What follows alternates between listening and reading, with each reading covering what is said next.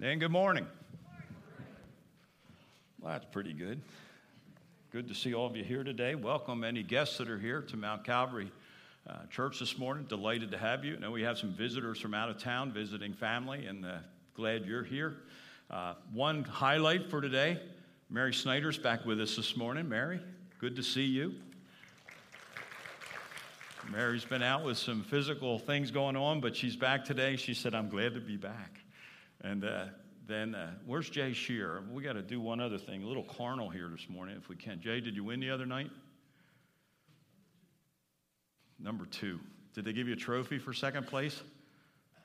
Well, Jay was all excited the other night. They played, your softball team played for the championship the other night and finished second. Were you disappointed? A little bit, I bet.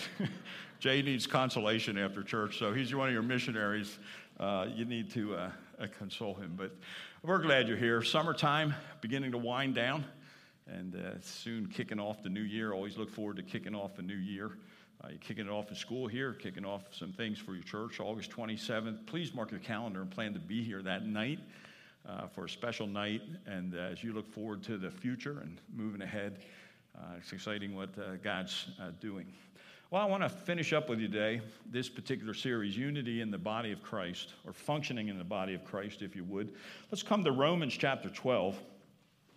And I would like to, just this morning, if I can, let me read it to you. Let me read the passage to you, because I think sometimes one of the things over the course of time that gets neglected is the reading of Scripture. And the reading of Scripture is very powerful, because the Scriptures is the written Word of God.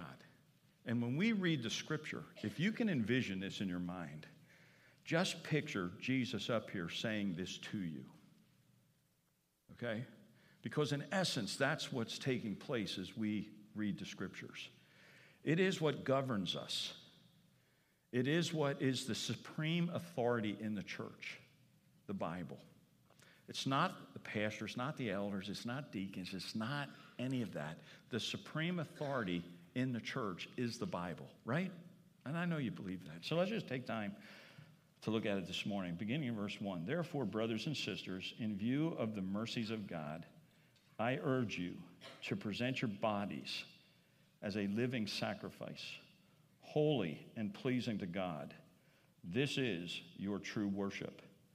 Do not be conformed to this age, but be transformed by the renewing of your mind, so that you may discern what is the good, pleasing, and perfect will of God.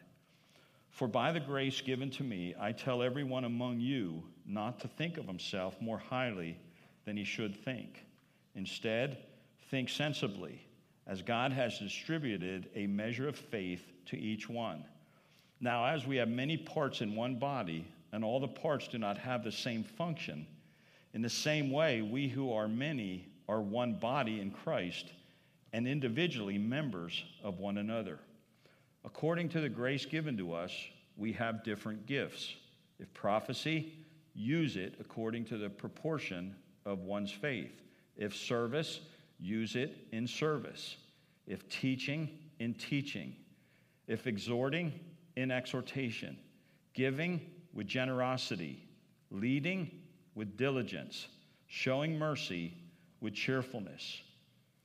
Let love be without hypocrisy. Detest evil. Cling to what is good. Love one another deeply as brothers and sisters. Outdo one another in showing honor. Do not lack diligence and zeal. Be fervent in the Spirit. Serve the Lord. Rejoice in hope. Be patient in affliction. Be persistent in prayer. Share with the saints in their needs. Pursue hospitality. In our text today, beginning in verse 14, bless those who persecute you. Bless and do not curse. Rejoice with those who rejoice. Weep with those who weep. Live in harmony with one another. Do not be proud. Instead, associate with the humble. Do not be wise in your own estimation. Do not repay anyone evil for evil. Give cheerful thought to what to do what is honorable in everyone's eyes. If possible, as far as it depends on you, live at peace with everyone. Friends, do not avenge yourself. Instead, leave room for God's wrath, because it is written, "Vengeance belongs to me, I will repay, says the Lord."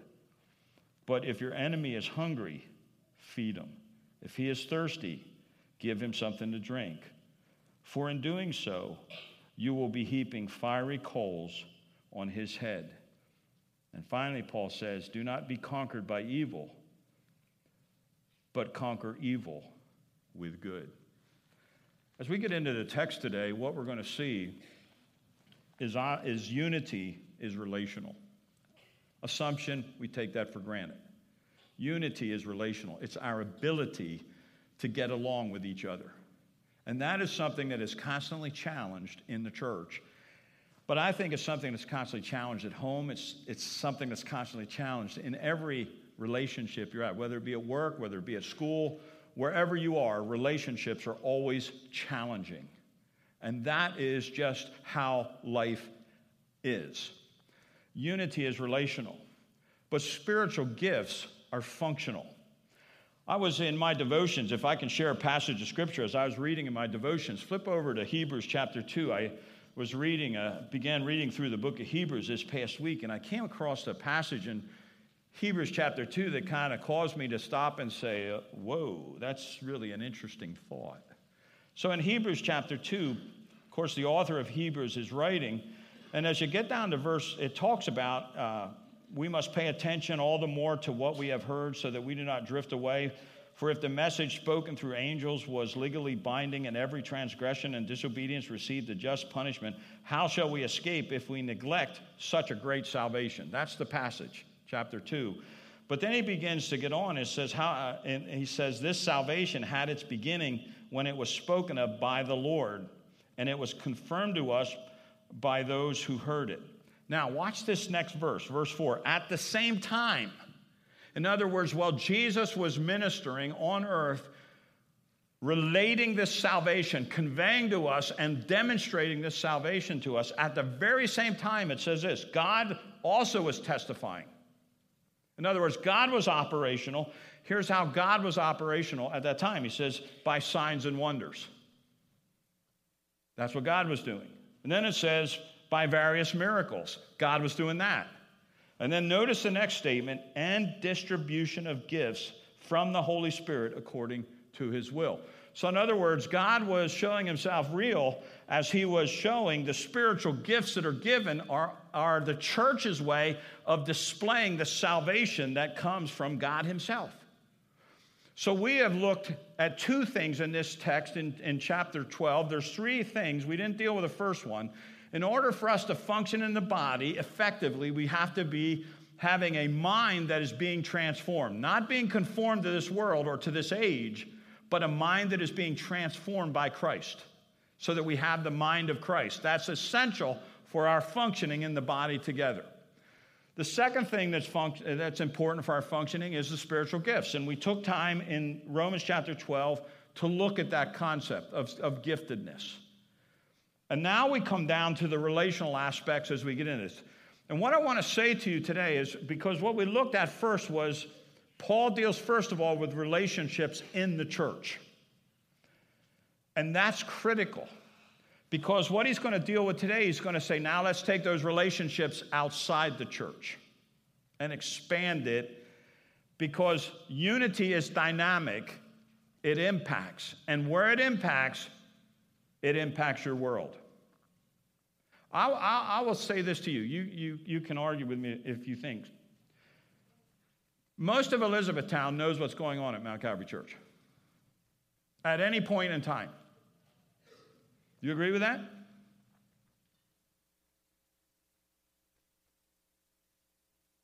The people of E-Town know what's going on. Now, I'm not saying every individual, but people know what's going on. Most people know. I found this over at when growing up. Everybody knew what was going on at all the churches in the area. Just knew. And you'd talk about it. You'd hear it at restaurants. You'd hear it at different places. So unity impacts. It impacts your world. and your ability to develop unity, which will be one of the hardest things you do. Because Scripture will teach you, by your love, they will know you. They will know you by your love for each other. And so Paul is just taking that concept that Jesus taught, which John teaches later in the Bible, in 1 John, and he just says unity impacts. It impacts. Now, as we get into chapter 12, verses 14 on, we were going to begin to say we want to take our Christianity now, it goes to the world. And it's based upon what Jesus taught us. And I want to just take you back and say, here is the mission, okay? At the end of the day, this is what Jesus taught. He says, go, therefore, and make disciples of all nations. That's the mission. Baptizing them. You're going to do that tonight. In baptizing tonight, you're going to fulfill your mission that you were given by Christ himself. But the mission is this: go, therefore, and make disciples. Now, we have a tendency sometimes to say, well, that's missionaries' jobs. And the truth is, no, that's all of our task. Go and make disciples. That's given to the church. The church is made up of individuals. This is our responsibility. And then Paul's going to talk about that today as we get into this. So your life as a believer, it must be governed by relational principles so that the body of Christ can function and can impact the culture. That's what Paul's going to argue in our text this morning. Now, as we get into it, I want to just give you a bunch of concepts because he kind of just rolls through concepts. And we want to just take a test today, if you would, in your life and say, as you go out into the world, as you are in the process of sharing Christ, as you are in the process of making disciples of Christ, which means, first of all, bringing them from the world into a saving relationship with Christ, because the disciple is made first by new birth. And then from birth, there is that growth that takes place after that. So as you're in that process, and specifically today, as you're working with people in the world, here is a checklist of things that must be there for us to truly impact the world. Okay? And the first one is be gracious. Paul says it this way: bless those who persecute you. And don't curse at them. Do not curse them. Now, this doesn't mean let language fly. What he's saying is don't seek them any harm.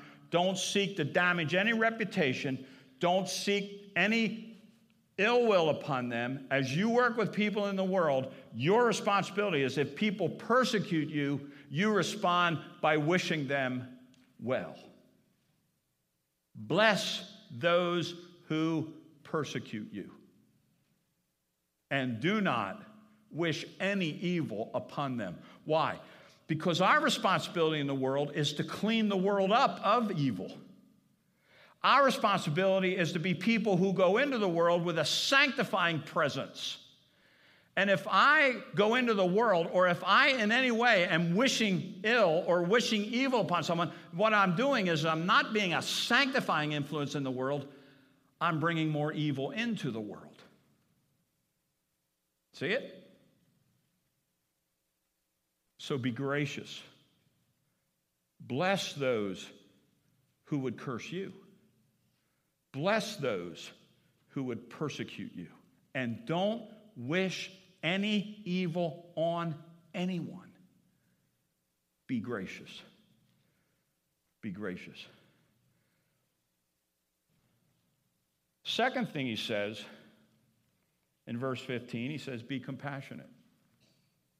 Rejoice with those who rejoice, and weep with those who weep. Be compassionate. What the world needs to see from the church is grace, and it needs to see compassion. We care. We care. We care deeply what's going on. Part of our transition team, in fact, Ryan's responsibility was to what's going on in E-Town. And some of the stuff we found out as we're going through it, suicides among girls are up 200%. Suicide among young men are up 50%. The drug addiction problem in E-Town is rampant. Divorce and abuse are rampant in E-Town. And what was discovered by a transition team that just went in and began to probe into the town with different stakeholders in town and say, there's stuff out there that needs to be addressed by those who understand, because God addressed the stuff in our lives. Now we can in turn help address the stuff in their lives. And there's some serious stuff going on in this community that needs people who are compassionate. I had a friend who's a pastor up in the Tunkhannock area, and he had a person in his church whose daughter, 13 years old, committed suicide in the church. And as a result of that, his daughter committing suicide, he himself decided that he was going to start a ministry for people in the community whose kids had committed suicide. And so they started a Bible study in their home, and they invited the people in the community whose kids in the community had, or whose parents' kids had committed suicide. And they began a Bible study, and people began to come. People began to come. And they just showed compassion, and they just cared. But they also knew what it was like, because sometimes you don't know what people go through until you go through it yourself. Until you experience certain things, we can look and say, I can't imagine what a person who loses a child to suicide feels like. I don't know. Never had to go through that experience, and pray I never do. So they started a Bible study, and people began to come. And they just showed compassion, they showed care, they showed graciousness, and people began to come to Christ. And people began to get saved as a result of just caring. I'll tell you the biggest things. It's interesting Paul puts this first, because he said what he needs from the Church of Jesus Christ as we enter into relationships in the community, we need to be gracious. We need to be compassionate. We need to care. We care. We care that your marriages can be successful. We care about your children. We don't want them to see being addicted to drugs. We don't want them to see this whole thing of suicide take place. If it does, we're going to minister to you with the compassion of Christ that he ministered to us. So he says, we minister really with broken hearts for what's taking place in our community. Paul goes on, he says this, be humble. Be humble. He says it this way, live in harmony with one another. Do not be haughty, but associate with the lowly. Never be wise in your own sight. I was tempted to put the three little guys up there again, but because Paul continually deals with attitude in this chapter over and over again, and here again he deals with attitude. So what he's saying is we go out in the community, don't go out there thinking that we're the solution for the community. We go out there thinking with a gospel perspective, we understand that we're the issue in the community because we're sinners too. And we identify with sinners at the point of sinfulness because they can identify with sin. They can't identify with salvation. They've never experienced it. You can identify with salvation. Your salvation identifies you with other believers. That's salvation. But our point of connection with people that aren't saved is not our salvation. It's our lostness. It's our sin. And so we understand their sin. We understand their sinfulness because we had to confess it in order to find our salvation. We had to come to the cross and say, God, I'm a sinner. I can't be saved apart from your grace. I don't have in me what it takes to have salvation. It's not there. I need what you have done by sending your son. I need what you have done by your son going to the cross. I need what you have done by your son taking my sin on himself and then nailing it to the cross, shedding his blood so that I could have forgiveness. I had to recognize that I didn't have what it takes to get salvation. And what we need, as Paul says, as we go into the community, we don't go in there saying, we got the answers. We go in there saying, we understand the problem. Jesus has the answers. We understand the problem. We understand why people get divorced. We understand why people get addicted. We understand why there's abuse, because that's what sinfulness produces. In fact, sin will take you, its ultimate victory is sin leads to death. And suicide is sin winning in the life of an individual. And what we want to say is, no, God can win in the life of that person. Left to themselves, yes, they're going to do that. Left to themselves, they're going to seek ways to satisfy their own selves. We get that because we did that.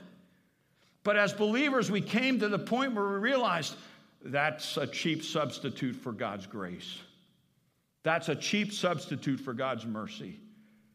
And so we came realizing that our sin did not produce happiness. Our sin did not produce contentment. It only produced a desire in us to want more and more because it never satisfies. Who was it years ago that said sin is like a greasy pole? The old firehouse that had the pole where the firemen would run from the second floor, jump on the pole, and slide down to the floor. They said sin is like that pole that's greased up. Once you as a sinner get on that pole, you just slide down that pole. You can't go up because sin is like a greasy pole. You don't stop till you hit the bottom. We get that. We get that. And so when we go out to minister, we understand your sinfulness. We understand the consequences of it. But we're gracious and we're compassionate. And we don't have the answer. But Jesus has the answer. And we want to introduce you to Jesus. That's what Paul's teaching. He says in this passage of Scripture in verse number 17, he says, be morally upright. Do the right thing. He says it this way, repay no one evil for evil, but give thought to do what is honorable in the sight of all. It really comes from Jesus now. Paul's picking up here some of the Sermon on the Mount, some of the teaching of Jesus, and reiterating that. Repay no one evil. But you don't know what they did to me. If you knew what they did to me, you'd understand why we're doing this to you.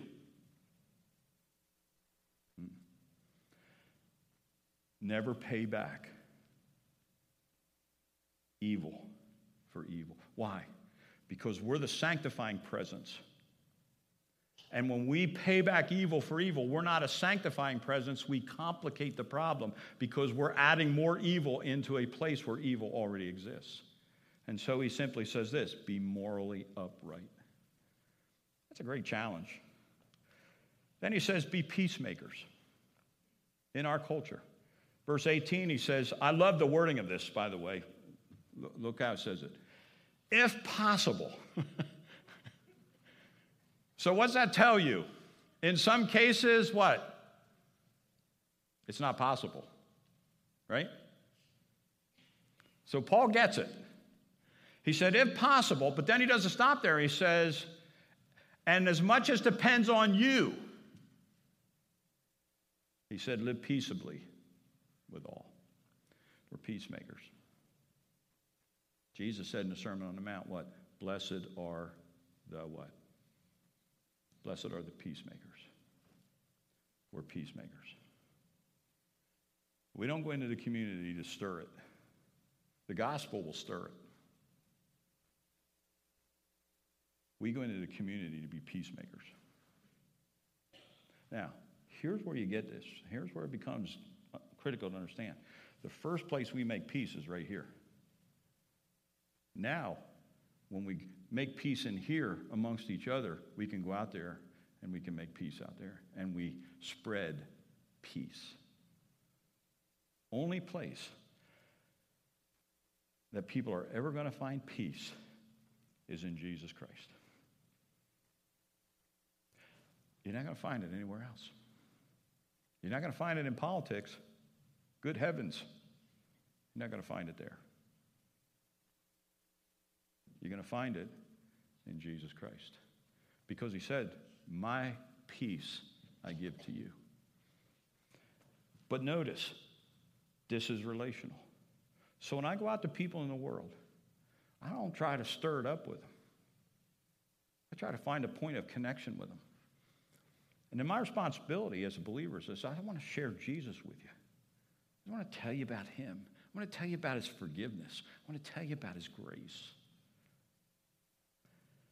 So if it's possible, as much as depends on you, live peaceably with all people. Then he gives another one, be forgiving. Forgiveness, I've defined it for you before. Forgiveness, my definition of forgiveness is this: it's the promise never to bring something up again in a judgmental way.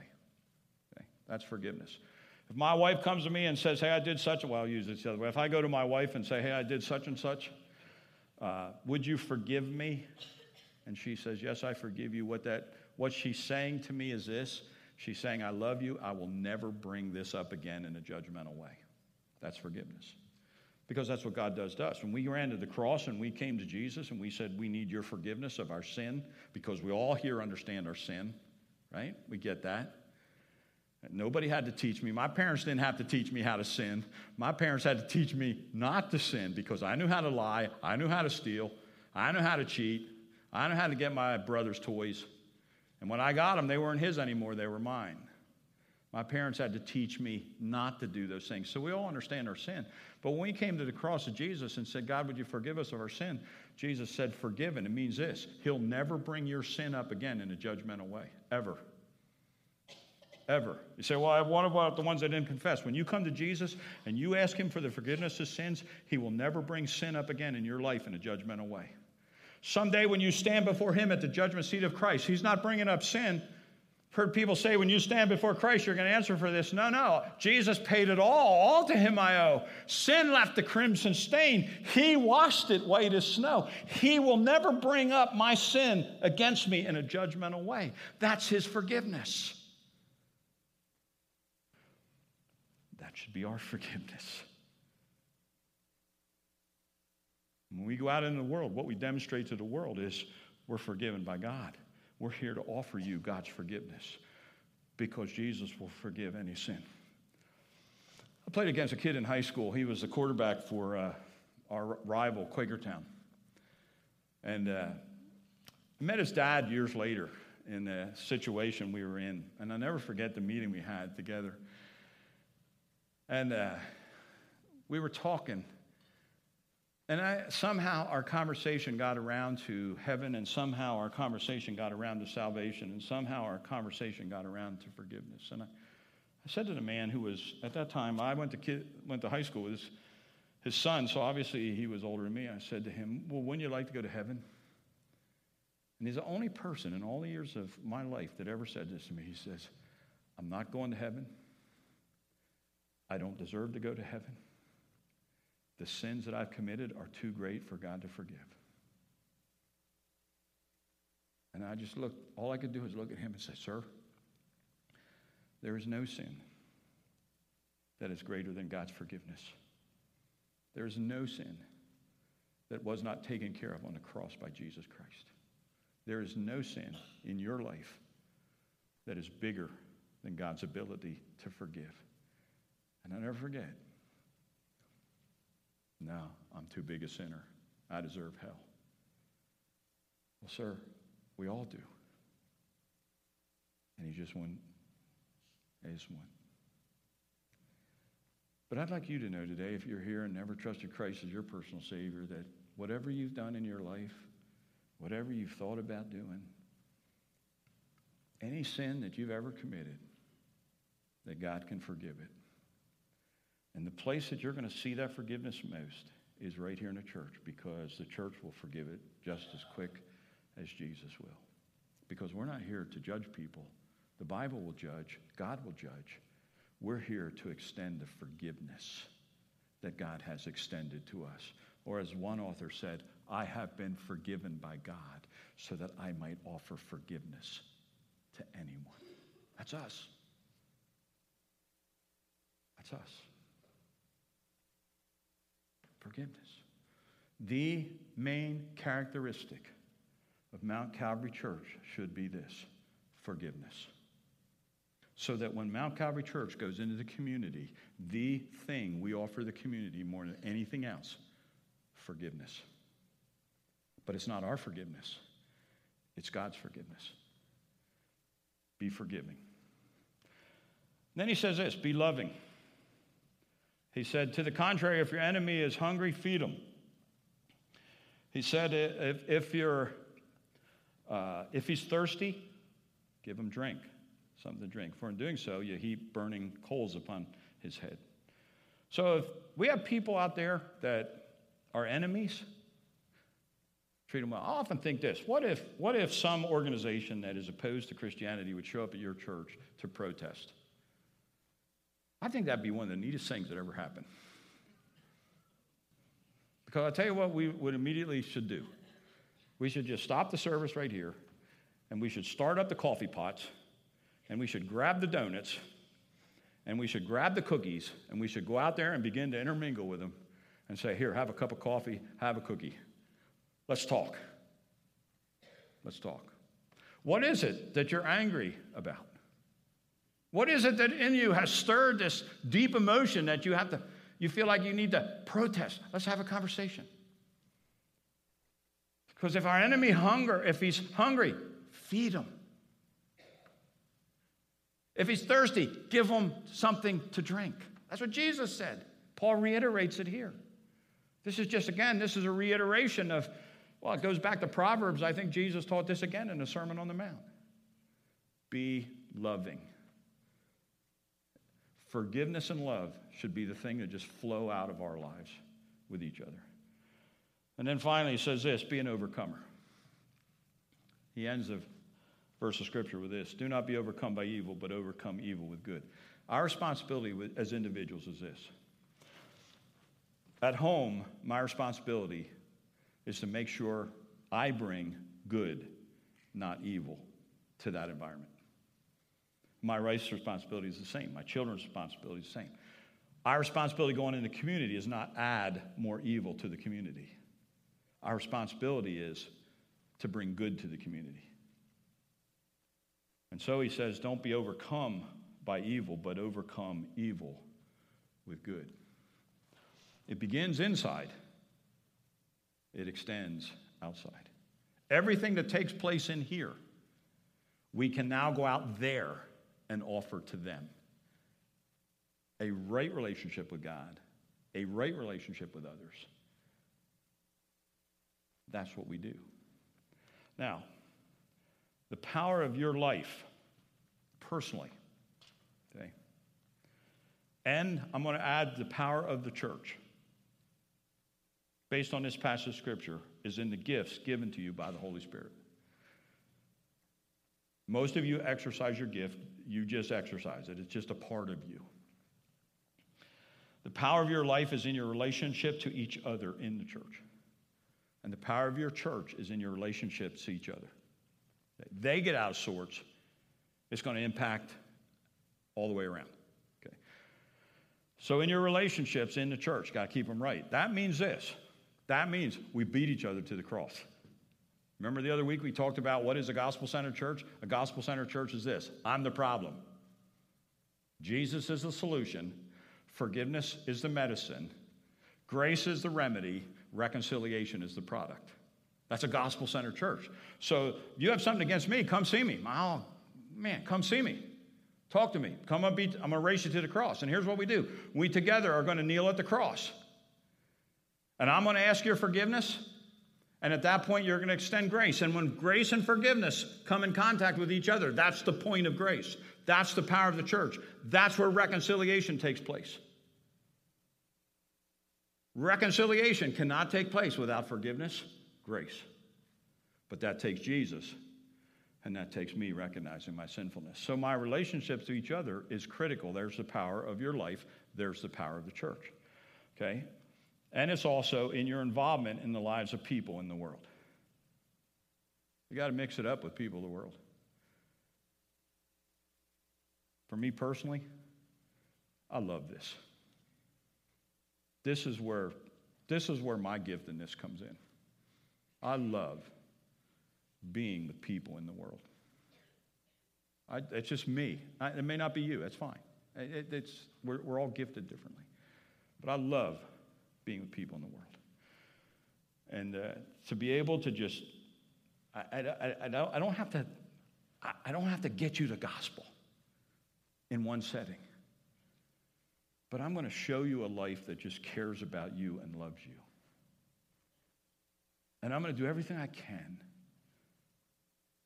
to just pour into your life. And that's why Jesus said, go into the world. Because he's poured into your life. He wants you to pour into the lives of others.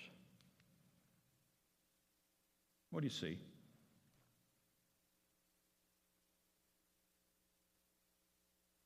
What do you see?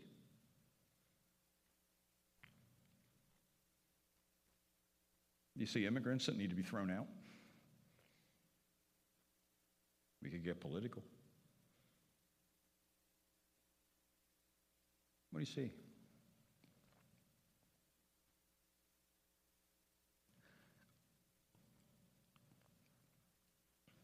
What do you see in that face? A little pain? Hurt? What's the answer for her? What do you see in those little eyes? What do you see in that face right there, that face there?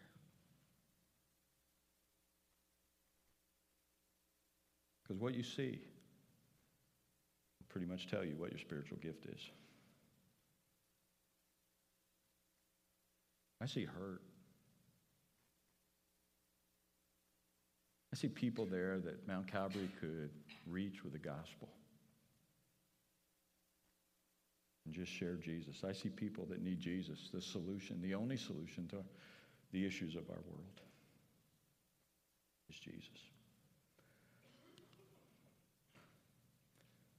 Impact your world. That's what God wants of us. Think of it this way. If all he was concerned about was your salvation, then what he would have done the day you got saved, he could have taken you right to heaven. Why did he leave you here? Why did he leave you on planet Earth? Because once you were saved, he could have taken you right home. Sure would have been a lot easier from our perspective, wouldn't it? Why did he leave you here?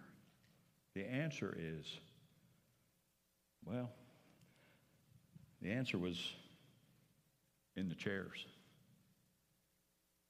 Because there's still empty chairs that need to be filled. And God wants you, and God has uniquely gifted, and God has uniquely designed each one of you to impact your world for Christ. And it only happens when we're intentional about it. So is unity important in the church? Yeah. Why? Because unity is dynamic. It impacts. Now, Calvary Church, we believe the Bible describes believers as members of a body, one body, with the expectation that we all contribute to the body for the common purpose, the glory of God. Let's spread his glory. And let's just be people that come and say, God, here's my life. As we sang it earlier, take my life and let it be all for thee and all for your glory. Watch what God does. You do this. Seek to build friendships with people in the world. Now, don't do the things that they do. We're in it, but we're not of it. Seek to build friendships with people in the world. Listen to their stories. You know, people like this. If you could sit, listen to their story. Because out of their story is going to surface the pain that sin produces. And then share a slice of your story. But we listen first, and then we share what God has done in our life. Let's pray together, shall we? God, you called us to go and make disciples. You, in this passage of Scripture, teach us very carefully relational principles that are critical. God, I pray that these relational principles would be what guide and direct and govern our lives and our relationships with each other. And then as we go into the world, and Lord, we go in various ways. Some go in coaching in little leagues. Some go in teaching in schools. All of us, for the most part, go in working in places and in environments. We go in and we shop at different places. We eat at different restaurants. We all have different points of entry into our world and into our community. And God, we just come to you today and we just ask that you would use us, each one of us, to spread your forgiveness, your love, your compassion, your grace. We're not out there to put our life on display. We're out there to show Jesus and put his life on display so that others can see Jesus in us. And the only way they'll see Jesus in us if we commit ourselves to living by the principles that you give us in your word. And so, Lord, convict us today where we need to be convicted. Illuminate our minds today and show us who we need to go to and what we need to change in our life to make right, and what relationships need to be restored so that as we go out, our unity will be dynamic and impact our culture for Christ. So convict us first here, and then use us greatly there, we ask, in however way you see fit. But help us to be able to bring your sanctifying influence into the world in which we live, we pray. In Jesus' name, amen.